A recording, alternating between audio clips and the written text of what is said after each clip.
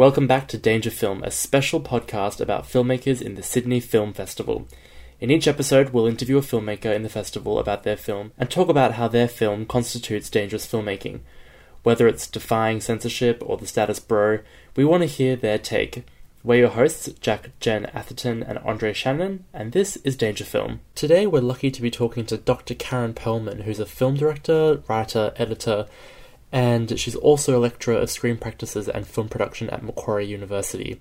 She's here today talking about her short film in the Sydney Film Festival called After the Facts, which explores a hidden truth that the Soviet film bros who claim to have discovered modern film editing were in fact working with female editors and taking all the credit. Classic Soviet film bros. Karen, welcome to the studio. Hello, Andre. Hello, Jack. Lovely to see you. Hi. So, please tell me about your film, which is about Esfir Shub.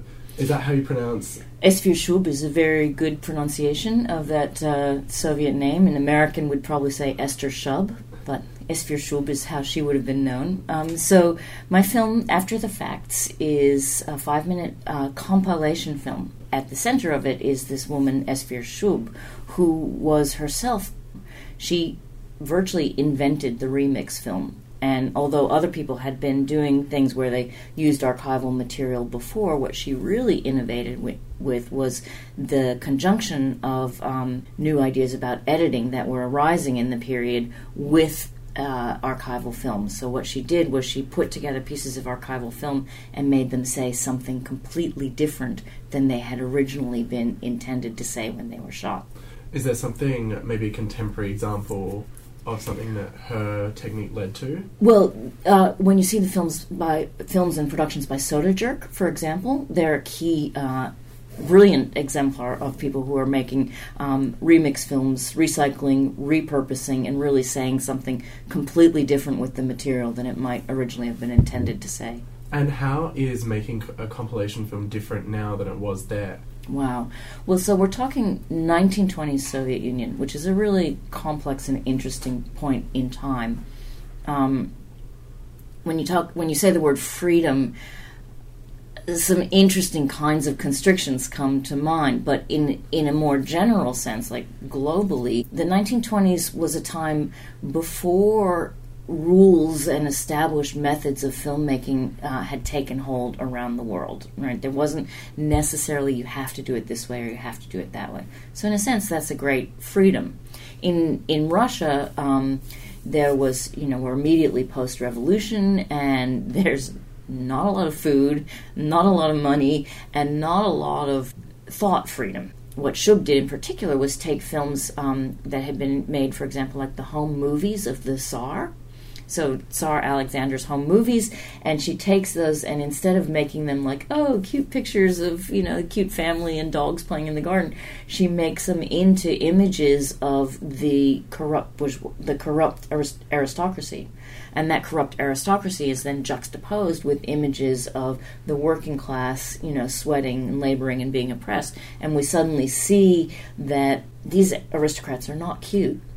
They are slave owners, essentially.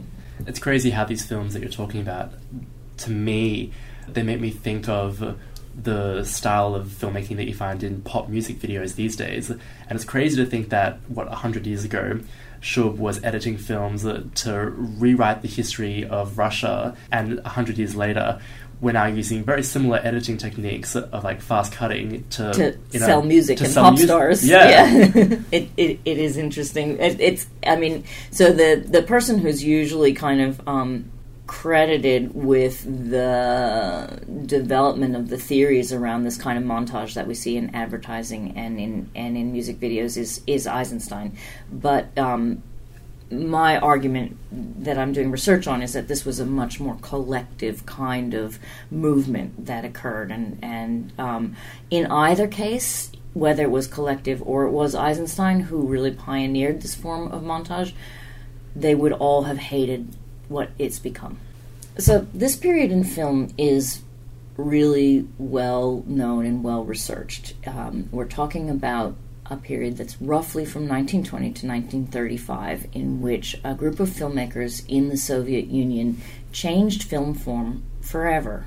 they changed editing in particular from being something that is just gluing together the end of one shot to the beginning of the next shot, into being an actual art. So they made editing into a core part of the art of cinema, and they came up with a lot of ideas that are still operating on us very strongly today about how film should work or could work.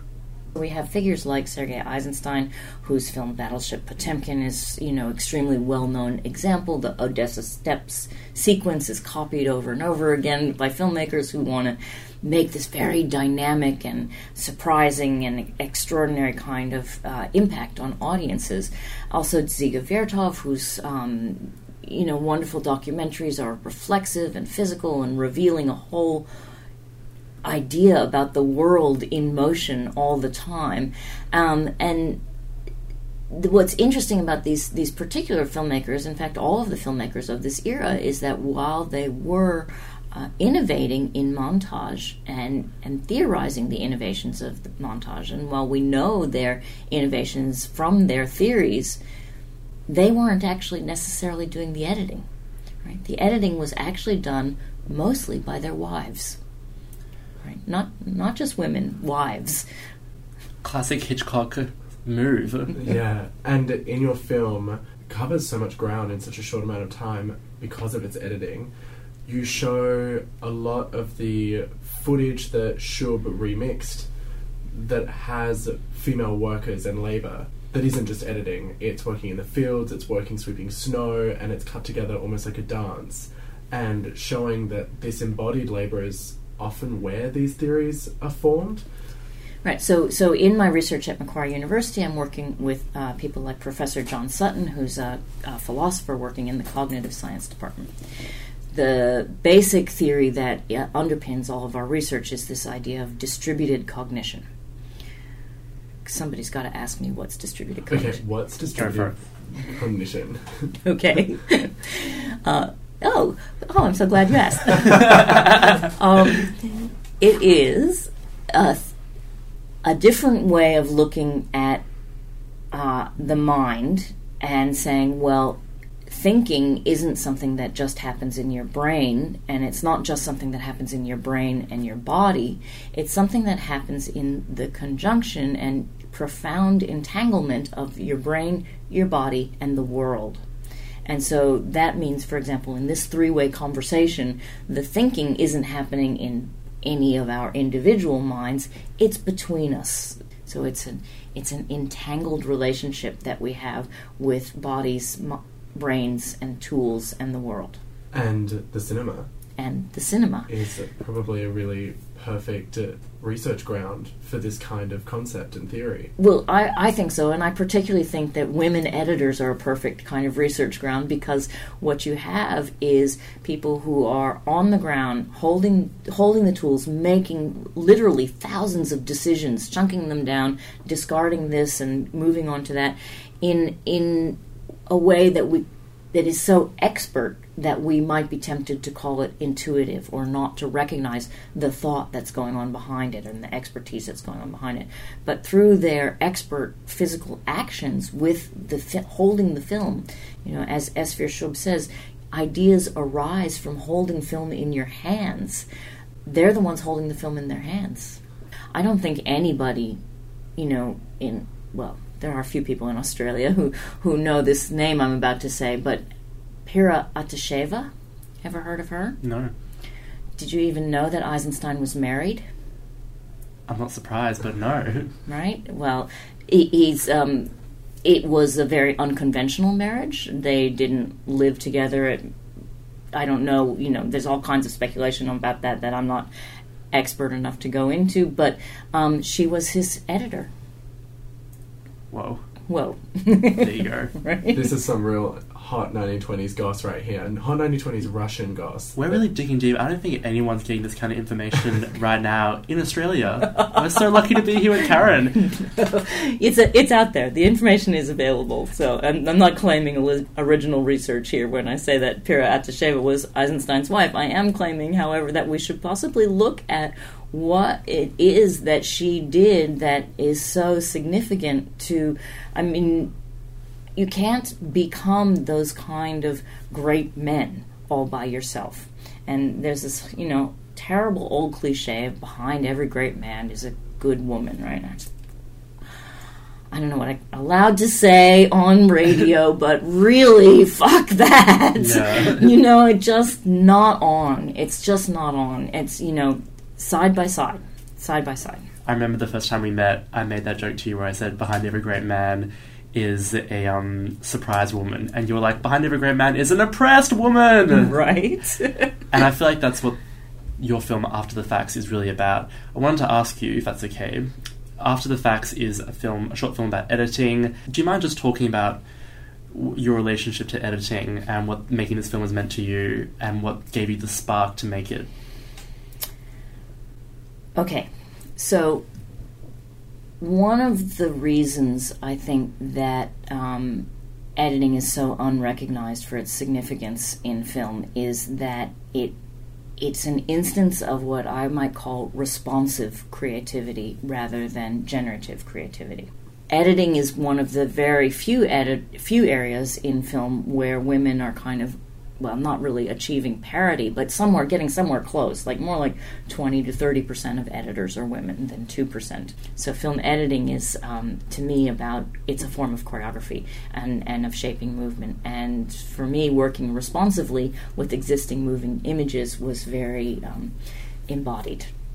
This is a bit of a money grab question, but can you possibly name drop a few female editors that have edited some famous films and that people might not know about, the unnamed, faceless editors that deserve some credit? Well, look, I'm going to give you two people I'd like to mention right off the top of my head, but one of them is not unnamed. It's Jill Bilcock, and there's a fantastic feature film on the Sydney Film Festival about Jill Bilcock this year, so please look out for that. It's directed by editor and director and producer Axel Drigor, and it's called Dancing the Invisible. What are some of her films? Romeo and Juliet, Moulin Rouge, Strictly Ballroom, all of Baz Luhrmann's films, but she also, she did Elizabeth, many films. The one about the dressmaker? The dressmaker, yes. And so she's a very influential editor in that, and she quite often can get things made. So, getting Jill Bilcock on, she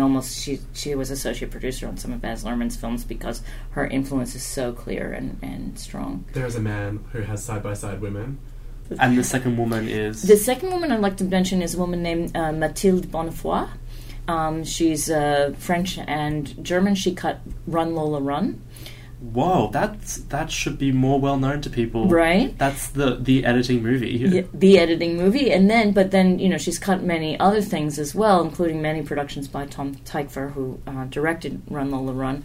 But she one of her recent films was Citizen 4 by Laura Poitras, and as the editor, she was such the central office of all of the secrets that were pouring in on the production of that film that she actually became the producer as well. Whoa. So, you have just blown my mind. Yeah. That the Run Lola Run editor also did Citizen 4. Is, right.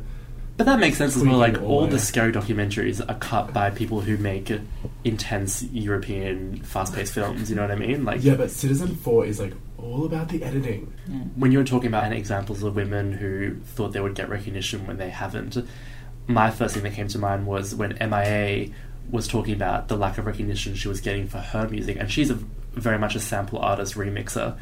And Björk, another seminal artist, just said to her, take photos of yourself at the production desks, at the mixing bays. Just take photos. So she did. So there are all these great photos of MIA at like a sound booth and just being like, yeah, that's right, fuck you all, I'm doing this on my own. But it's interesting, isn't it, that what Björk was advising her was create documentary evidence right? Because the way that we tell history is by reliance on what's in the archive rather than by insight into the productions themselves. If we only take documentary evidence as our history, we have to understand that as a matter of law, men were the only signatories to documents for many, many eons of our history. I mean, it's really only in the 20th century, basically, that women have been allowed to sign documents that have legal standing. And, of course, the same is true for Indigenous people. Like, if we only look at the archives of the legal documents, we will only get a male history. When we first met, you were just so full of one-liners about your practice. Is there anything that you can share with us that comes off the top of your head? Good editing is not invisible. Beautiful. You heard it here first. This has been DangerFilm. Thank you so much for listening. Dr. Karen Pearlman, thank you so much. Thank you so much. There's a glimmer in the future of cinema. In the flicker of film. In the flicker of film. In the cutting room floor. Until next episode, see you later. This podcast is produced by FBI Radio in Sydney. Find more at fbiradio.com/podcasts.